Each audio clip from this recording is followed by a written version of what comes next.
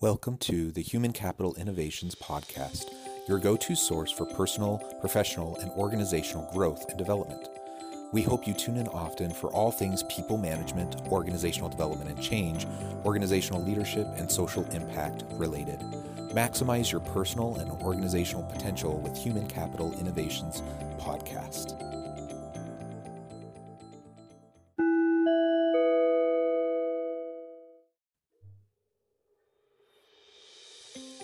Welcome to the Human Capital Innovations Podcast. In this HCI podcast episode, I talk with Dr. Eric Russell, HCI Research Associate, as we continue our weekly servant leadership series discussions. This week, we discuss developing people and Dr. Jim Lobb's work on the topic. Dr. Lobb is best known for building the Organizational Leadership Assessment Instrument that measures servant leadership within organizations, as well as job satisfaction of followers. As part of his work, he identified 3 areas that we need to focus on. We need to, number 1, provide opportunities for learning and growth. Number 2, model appropriate behavior. And number 3, build up others through encouragement and affirmation.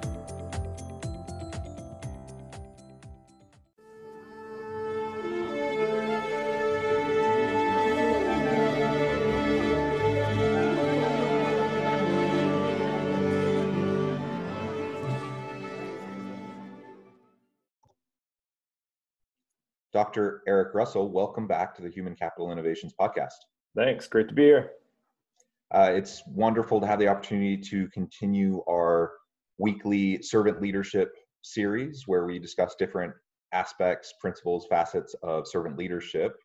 And I'm really excited to have the opportunity to talk with you today about developing people as it pertains to servant leadership. For listeners who may have not had the chance to listen to the previous episodes in the series, each week we're taking a different aspect of servant leadership and exploring it, and Dr. Eric Russell has been joining me for each of these discussions. Eric is an HCI Research Associate, and he's an Associate Professor of Emergency Services at Utah Valley University.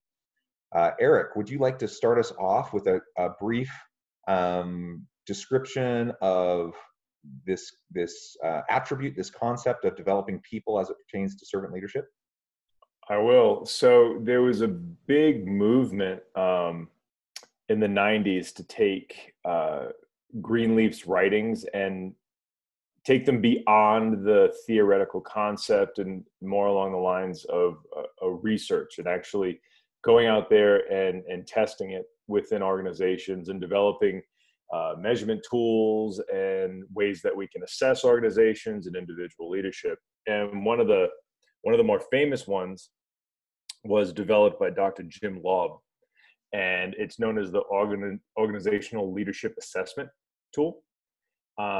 It has been used, by many corporations and organizations to do servant leadership measurement, as well as a ton of dissertations throughout the universities to actually do research within nursing, law enforcement, fire and rescue, marketing, higher education, K-12 education. And it measures the level of servant leadership within an organization. It breaks it down into different components.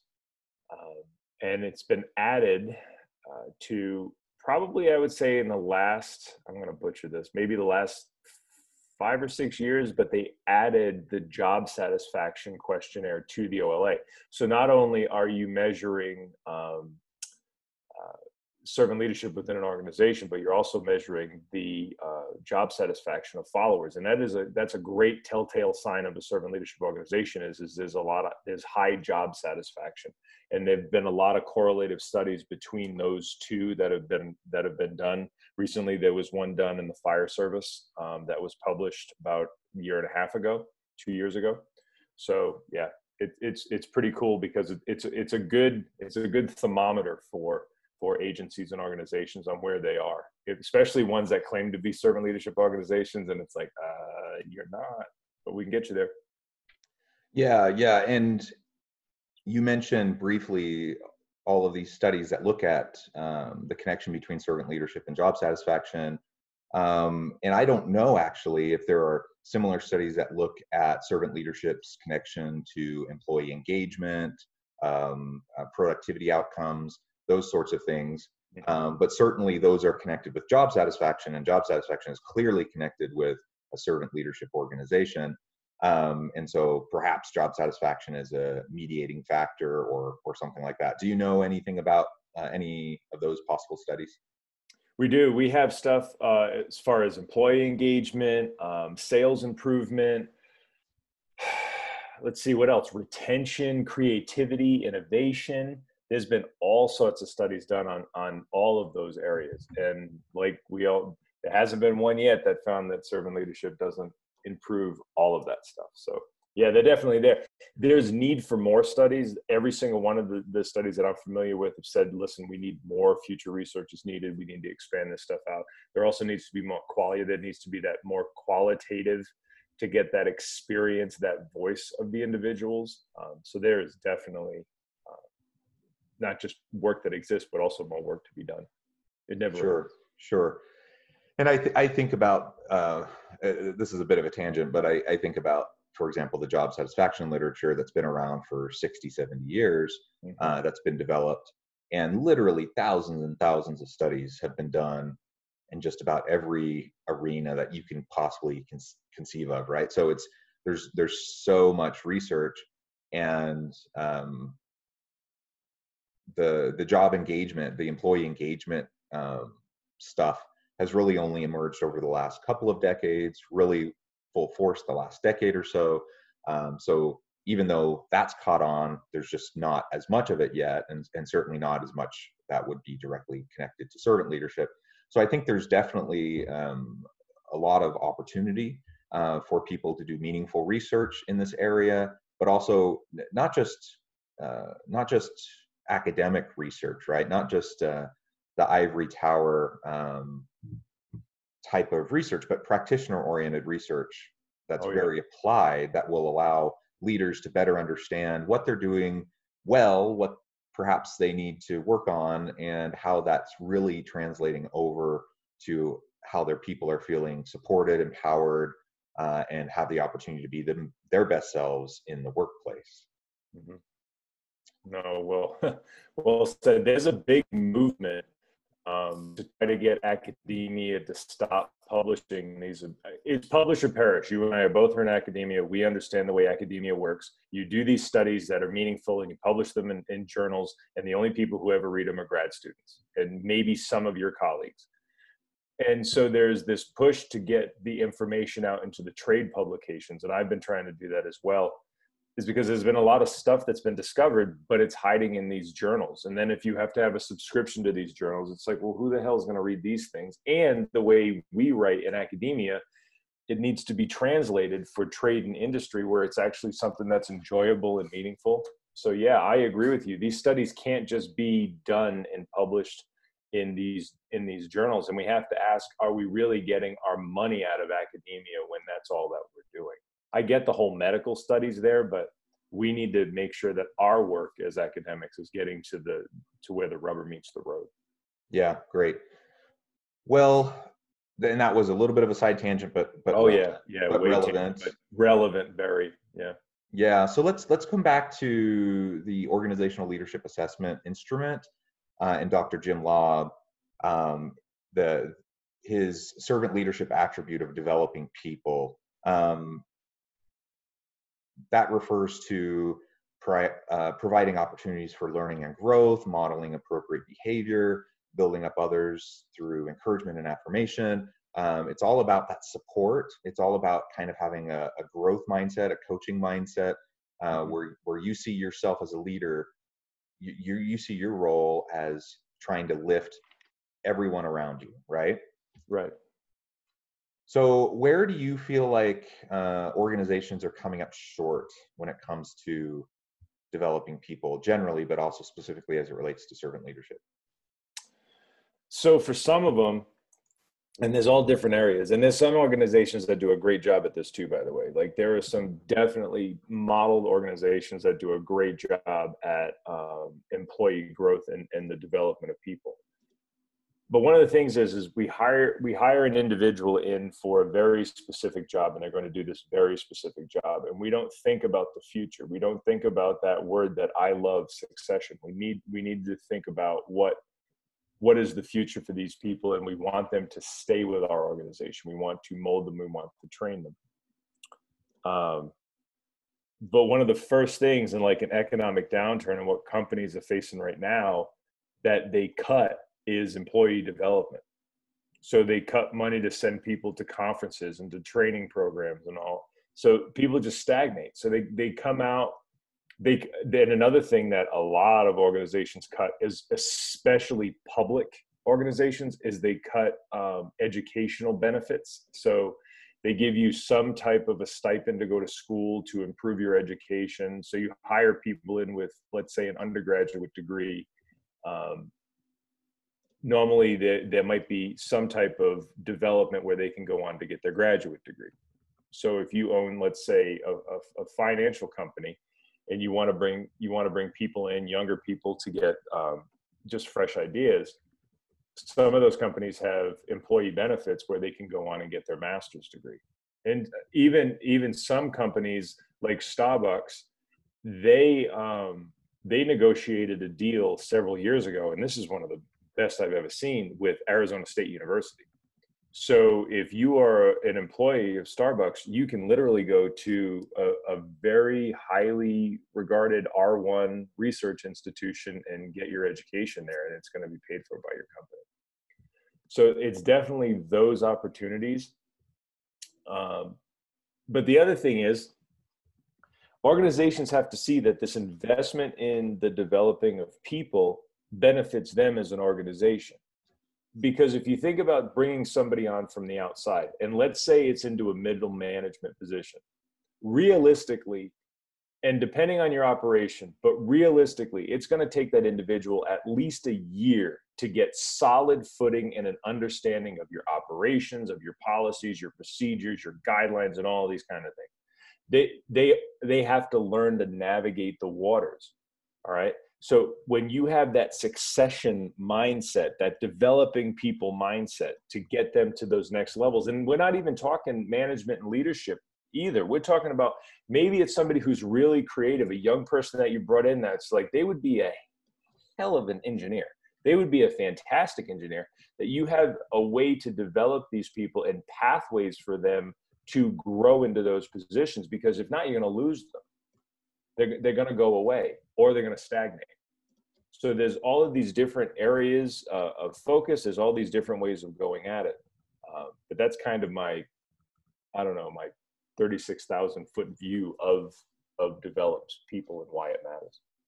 Yeah, that's a great overview. And like you said, there are some really great examples of companies that do this quite well. Unfortunately, there's also many companies that don't do it quite so well. And you're absolutely right. It's really one of the first things to get sliced when we're in a time of crisis, in a time of budget constraints. A global pandemic putting the strain on finances of organizations. One of the very first things that they look to is how to trim back on their investment in their people.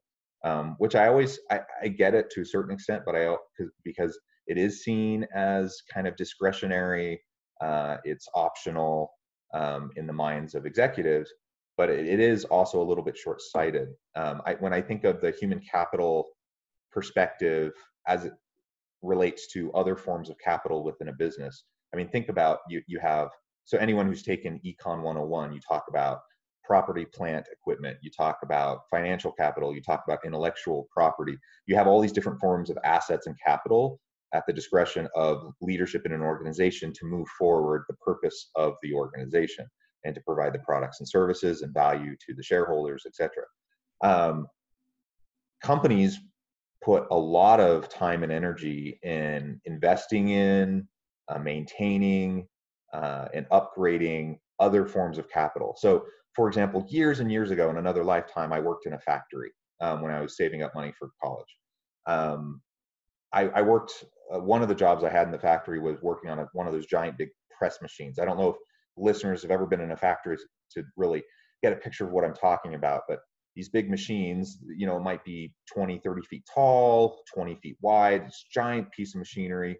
And one of the jobs I had was there would be a pallet of sheet metal that would be delivered to me on a forklift. And then I would take a sheet of metal and I'd put it up on top of this big press machine.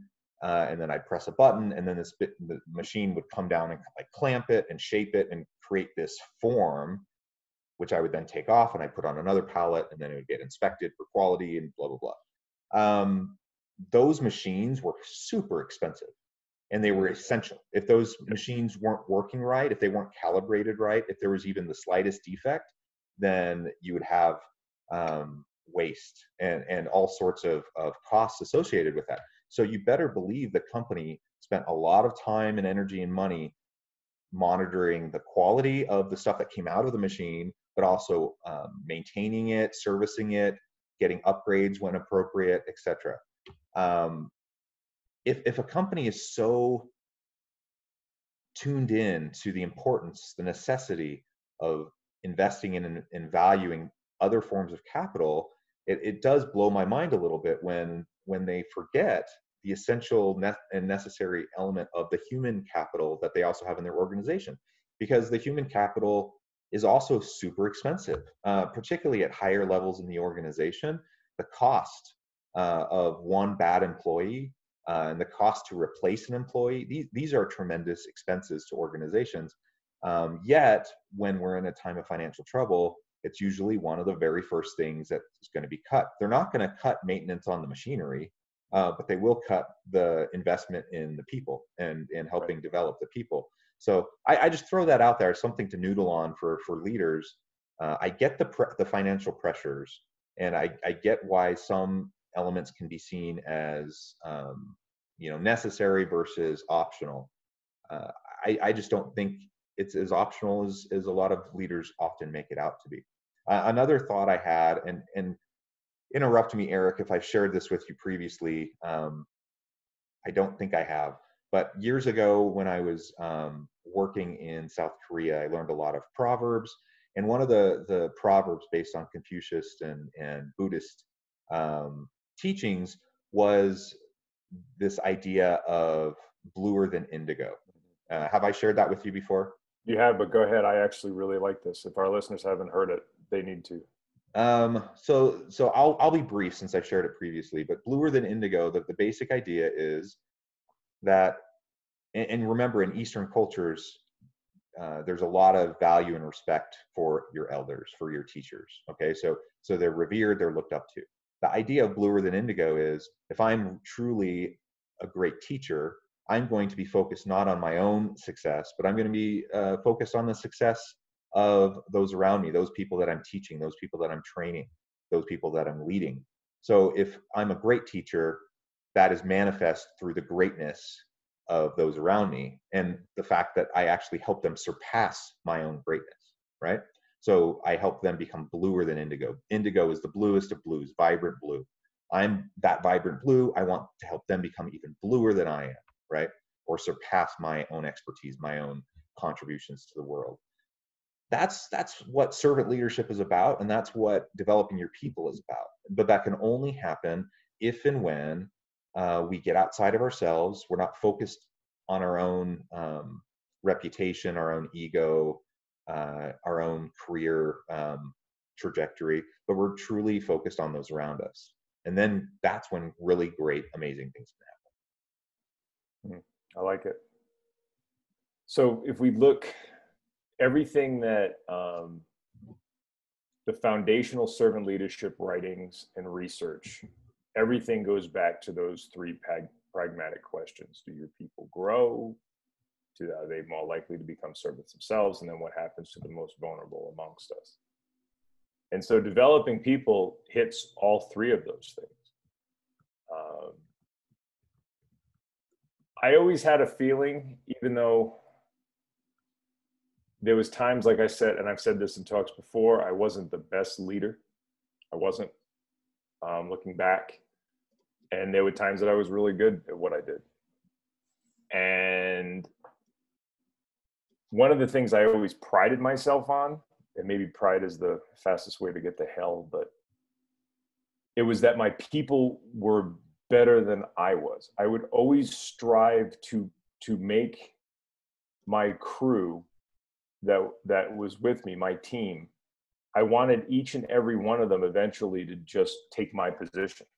Like, that's the whole goal, is either I move on, I retire, which I did, but I wanted them to be able to step into my position. And I had the opportunity to work with and supervise groups where every single one of those individuals at one point were capable of taking my position. And they were very, very good at what they did. And they're all officers and chief officers today. And I get a lot of satisfaction in that, of developing people. It also allows you, the more you can develop your people and the better your people are, the faster you can turn that leadership off switch. You know, you can turn that switch to off, and you don't have to do that direct management over people. You don't have to constantly supervise and overlook, because you just know that they've grown and you've helped develop them into, well, you know, or better than you, better than, bluer than blue kind of a thing. And it benefits you as a leader to have your people that way. If your people have to constantly ask you questions, if your people are stagnated, if your people are not growing, your job is harder as a leader. And the thing is your money as a leader doesn't change. So what do you want to do? You want to answer your phone at 3 a.m. constantly and be woken up? Or do you want to know that you got a team of people who can take care of it? Now, that doesn't mean if you have a massive situation, a massive incident, you as a leader are responsible to be there. But the day-to-day mundane of an organization should be able to run without you even being there. You should be a steward of that organization at some point where you're going out. You get to now relate into the community at large. Go get those new contracts. Go schmooze money. That needs to be your job. But the only way that you can do that and not be popping, 13 Tums a day because your ulcers are flaring up is you develop your people. Because when your people grow and they've been developed, they can now model you. So what does Greenleaf say? Do they themselves become servant leaders? And then what does Law of Attributes say about develops people? It asks straight up, do those individuals, do they have behavior that can be modeled, i.e. your behavior? So all of that comes in to make you more money and free time. And like you used the key word, I just had that paper come out on green soup leadership. The problem with servant leadership in organizations is always ego. It's always ego. Oh, I'm going to spend this time and this money to develop these individuals for what? For what? And it's like, so you can benefit, so you can make a lot more money, so you can have a lot more free time. That's what happens. I always like to bring this back to the rational selfishness of the leader. Is you benefit by developing your people, because when they themselves get built up and they themselves can be empowered and delegated to, you're free to go do the things that you want to go do. You can even start a second business if you want. It's up to you, you know? Yeah, and it's not just about selfishness though. It's more complex than that if we're thinking about ego, right? And we could go down a rabbit hole talking about We can go way deep. All about ego. But when I think of, what you were describing is absolutely correct. If there's a certain amount of self-interest, it benefits everybody when we tap into it, because then I realize, that I look better. My team is more productive when I let go of control. I empower people. I delegate more, and I support them and I lift them up. That helps them. That helps me. That helps everybody, right? And so that's different than me just walking around being a complete jerk trying to get everyone to stroke my ego all the time. These are different types of ego or self-interest that we're talking about, I think.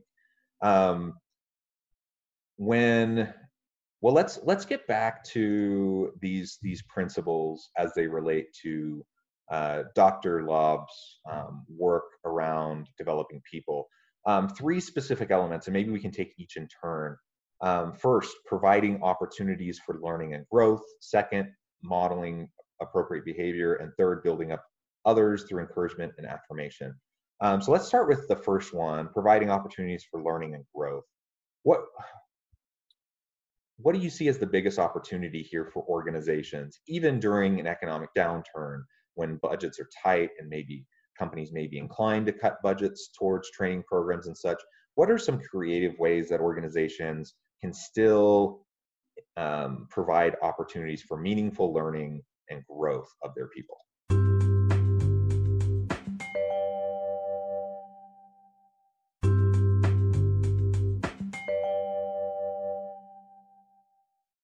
Well, one of them, which is the least expensive, is mentoring and job shadowing. That is probably the easiest and most bang for your buck that you can get with your employees.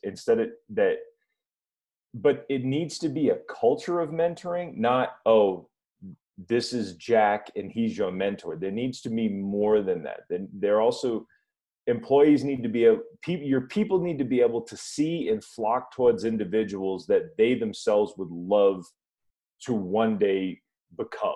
Yeah, and if I can add to that also, I think the mentoring's really important, and I completely agree. I mean, there can be structured mentoring programs, but you can also create a culture of mentoring and coaching where everyone just feels it's their responsibility to mentor and coach everyone around them, right? Yeah. And then everyone's supporting each other, and that's wonderful. But things like job shadowing are also great in that way. But something as simple as job rotations, moving people around so they're in different parts of the organization doing different tasks. There's so much research that shows that drives up employee satisfaction, employee engagement. It drives up the learning that happens because they're being cross-trained, cross-functionally. They get exposure to new people, so there's more mentoring opportunities because now they know more people around the business. And it's a huge benefit to the organization because now they have more people to help out in different areas if someone goes on maternity leave or they get sick or whatever. Someone leaves and they haven't been able to replace them yet. So I mean, it doesn't really cost anything, and it's a huge benefit to both employees and the employer. So why wouldn't an organization do mentoring or job shadowing or rotations if it's that simple? Because we've always done it this way. That's the answer. That's always the answer. Of whenever I ask an organization I'm working with, I'm like, why wouldn't you guys maybe implement something like this? And they're like, well, because we've always done it this way. Oh, that's good. That's the easy answer, because it's the easy way out. But the cool thing is, so the military understands this, and nobody understands this better than the Marine Corps. That's why every single person in the U.S. Marine Corps, regardless of their MOS, so regardless of their job and what they do, they're all riflemen, every single one of them. They're all trained in basic infantry, every single one of them. So they might go on and become, I don't know, services, mortuary services, KP, whatever it is, or they might become a tanker, or they might go on and become a raider or an MSOC Marine and go special forces route. But they're all that basic. They can all step into that. They all have that understanding. So if this piece gets moved, another piece can move right in. And like you said, for things like maternity leave, FEMLA, for the individual themselves gets sick or injured or in a car accident or something like that, it's not, well, Jan didn't show up to work today, so therefore everything stops. It's no, everybody shares in these responsibilities because they've all been trained in it, and we can move these pieces around. Another thing that happens in organizations is job protection. is people become afraid that if other people learn to do their job, then they're out. And you know what? That fear is legitimate for a lot of people, because there's been a lot of firms that use their people to train foreign groups that have come in here. And then the next thing you know, their organization's been outsourced and sent overseas. So they trained up some people, and the next thing you know, it's gone.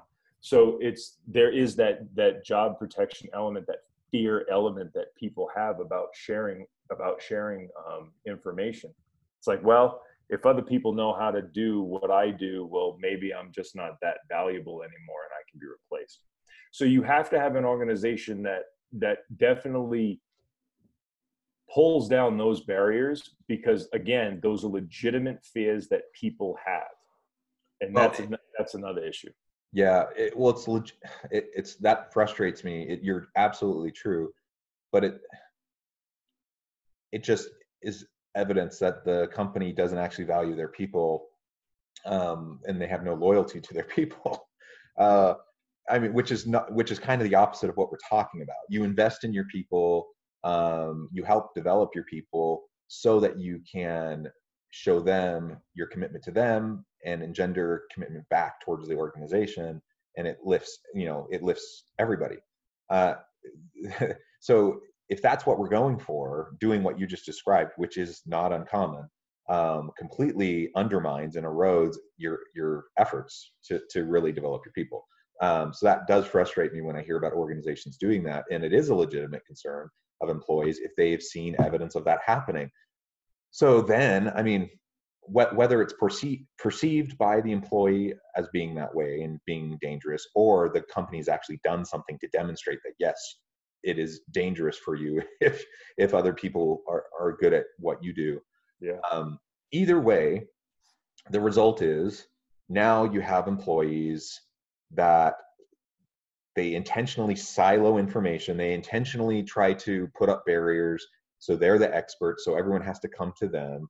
And that is incredibly problematic for a whole range of reasons, for a healthy, successful organization to be able to thrive. Because inevitably, you end up having these people become these arbitrary gatekeepers that with all this control and power beyond what maybe their job title even is, or their role in the organization, because everything has to funnel through them, and things get clogged up and slowed down, let alone, nobody's there to do their job if they leave.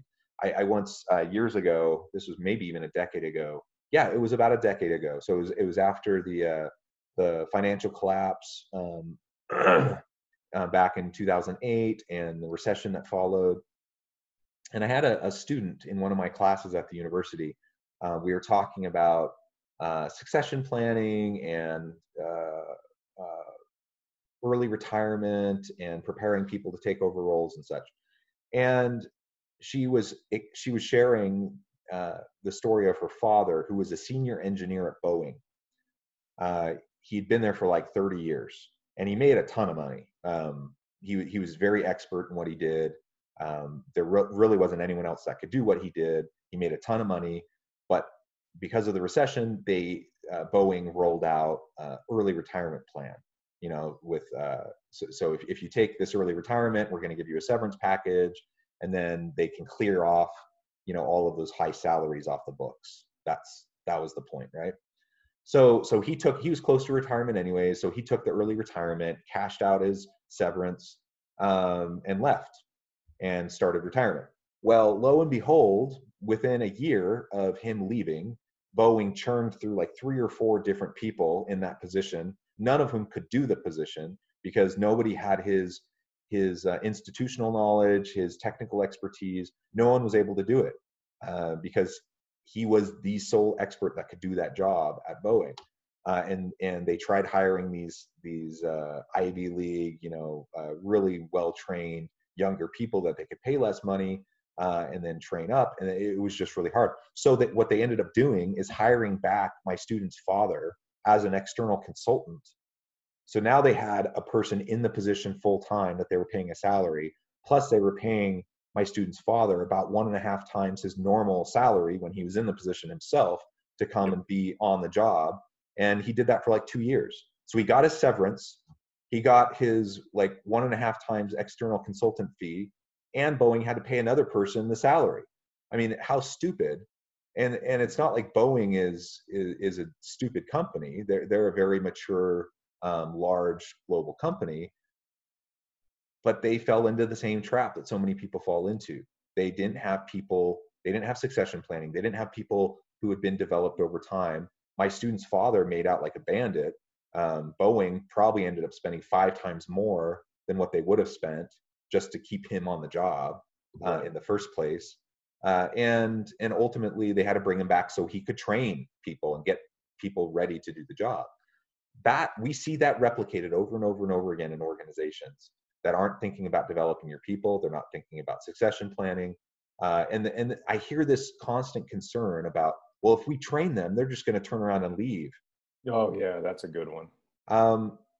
Maybe they will, but if you don't train them, I guarantee you they're going to leave. Oh yeah, they're gone. They're gone. They're going to go somewhere else. They're going to go to your competitor. So, I mean, I get it. We're not, things have changed in the world, and we're not in this situation where people go work for a company for their entire career. People shift jobs. They shift jobs relatively rapidly nowadays. But that doesn't mean the benefits of investing in your people are any less than they were before. In some ways, it's way more vital now than it was before because of the hyper-competitive labor market and being able to attract and retain good people. So. Yeah, and there's a lot of organizations that do it right, and they don't have to worry about losing a person. When you talk about one of the biggest costs that organizations face is retention. You know, so what does it cost you to bring a new person on, to get them spun up? Like, where is that cost? But going back to the student's father, the problem with organizations is they start looking at individuals as processes. So it's like, okay, if I move this piece here, this piece costs here, and this piece goes, but but they've outsourced humanity. You know what I'm saying? It's usually people within a human resources department that has no idea. They're just looking at numbers, and I'm not blaming them either. They've kind of been set up to fail in all of this too. They're just looking at numbers. So if you're looking at somebody that's going, okay, we have an engineer here that's making $210,000 a year. This individual's been with the company for X amount of time. We could move this individual out, bring in a new graduate at about $105,000 a year, and it's going to cost us this to pay them out, and we clear the books of this salary. Okay, that's cute, and it works on paper. It always does. Everything always works on paper. But what you just did was you just flushed all of that experience and talent out the door because you didn't value it. So what do you put the value on? You know, I think about it like an automobile. When somebody says to me, well, a car's a car to get you to point A and point B. Okay, that's cute. Yeah, that works. I'll take that argument until you drive a Bentley. If you've ever been in a Bentley, it blows you away. A Toyota Prius will never be a Bentley, but yet they're both automobiles. And so that's what you're paying for. That senior engineer, and let's face it, there is age discrimination in organizations. Like we look at a lot of different discrimination, and age discrimination is huge in organizations. There's a reason that individual is paid the money that they are, and you better hope to retain them, because other companies, I think about like Lockheed Martin, Airbus, Northrop Grumman, they would love to have an individual with that kind of experience that they could throw consulting work. 1099 the individual, you don't have to pay them benefits, but they're going to get all of your talent, all of your experience. The companies that get this, the whole developing of people, I always go back to tech, because I just think a lot of tech understands Maslow's hierarchy of needs, and they develop people. They help their people develop. They give them lots of opportunities, and they also take care of the ancillary crap that you have to deal with on a day-to-day basis. It's just being a human being, and they take care of those things too. But I don't blame the human resources that make those decisions, because they're just looking at numbers. I blame the organizational culture itself that doesn't value talent and how much talent you're going to lose.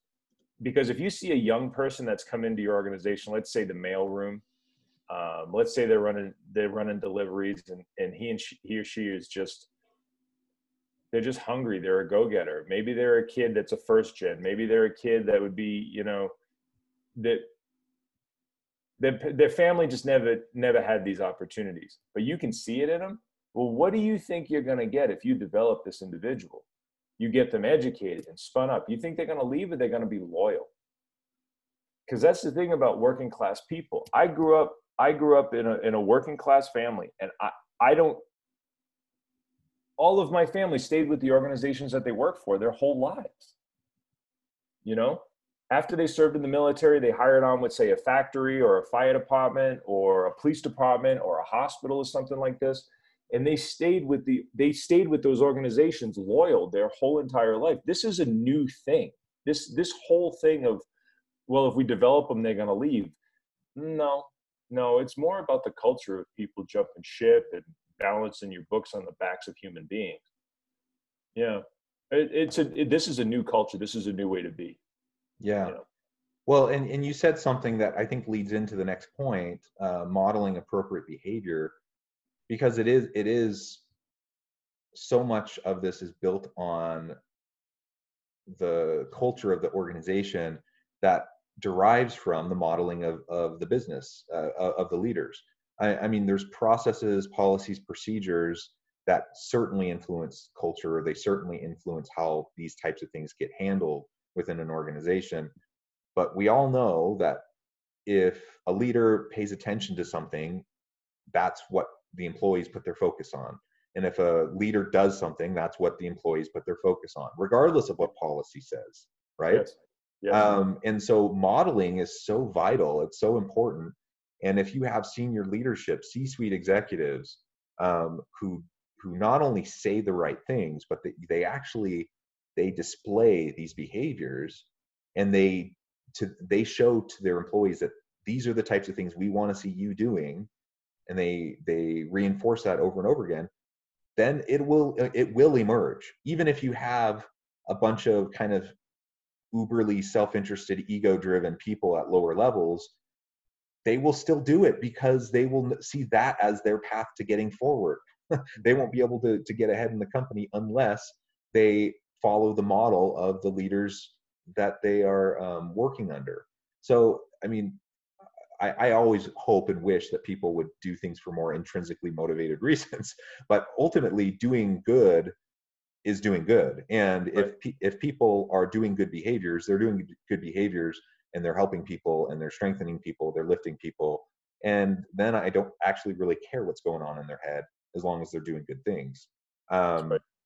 So modeling is so important. The last one before we finish off today, building up others through encouragement and affirmation.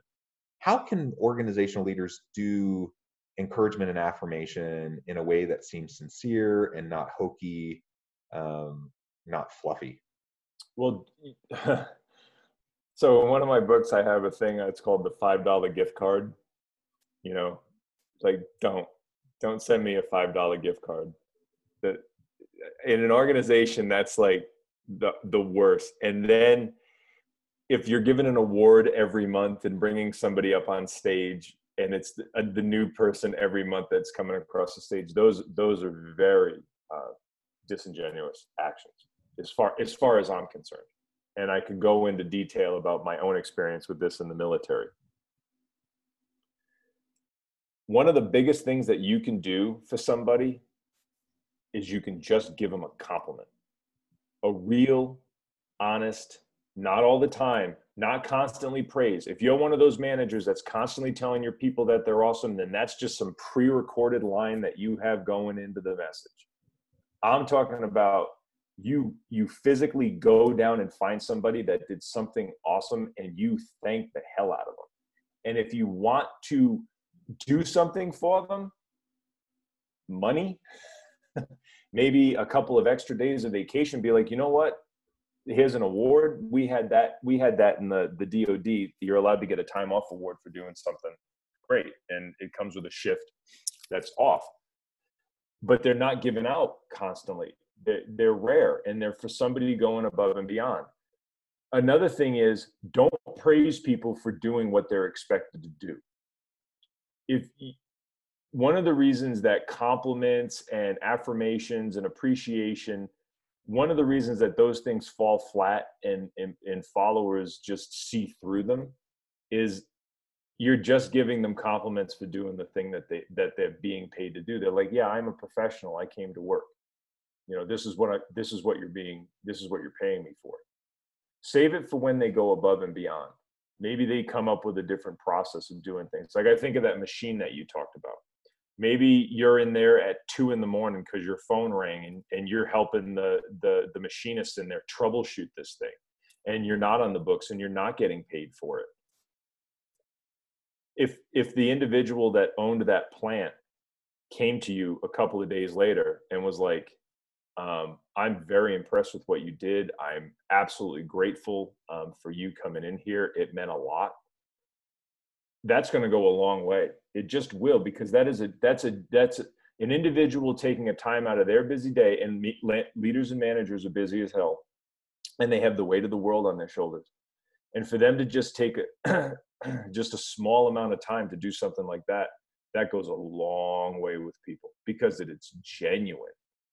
It's not, it's genuine. Yeah, I think being sincere, being genuine is really key. As we wrap this up today, just to reiterate, so it's so vital to create a culture of people development where everyone feels responsible to coach and mentor each other, where everyone feels responsible to help each other and lift each other, and that's modeled by senior leaders. We talked about 3 specific elements: the providing opportunities for learning and growth, that modeling of appropriate behavior, and building up others through encouragement and affirmation. And as organizations do this more, you're going to get people in your organization, even if maybe their heart is in the right place or whatever, however we want to define that, initially, as people start to live and work this way and perform and have these types of behaviors, what I've seen is that people very quickly their mindset comes along with it, right? So even if initially they kind of begrudgingly do the behaviors because they think that's what they have to do, they start to see the efficacy of it. They start to see the value of it, and then they will carry that forward when they're in leadership positions in the future as well. Well, Eric, it has been a pleasure talking with you again today about developing people as it relates to servant leadership. I encourage listeners to go back and listen to all the episodes in this series, scattered throughout through all the other episodes that we've been releasing. We've been doing this about once a week, and I think we are having some really great discussions. Eric, I hope you have a great week. Anything you want to say as parting words? No, I think this is a topic that we could probably spend even more time on. We'll probably do more talks on developing people. In the end, it's one of the best things to teach leaders, because they benefit and the organization benefits as your people are developed. Absolutely. Well, thanks listeners for being here. Thanks Dr. Russell for joining me, and I hope everyone stays healthy and safe. Have a great week. See ya.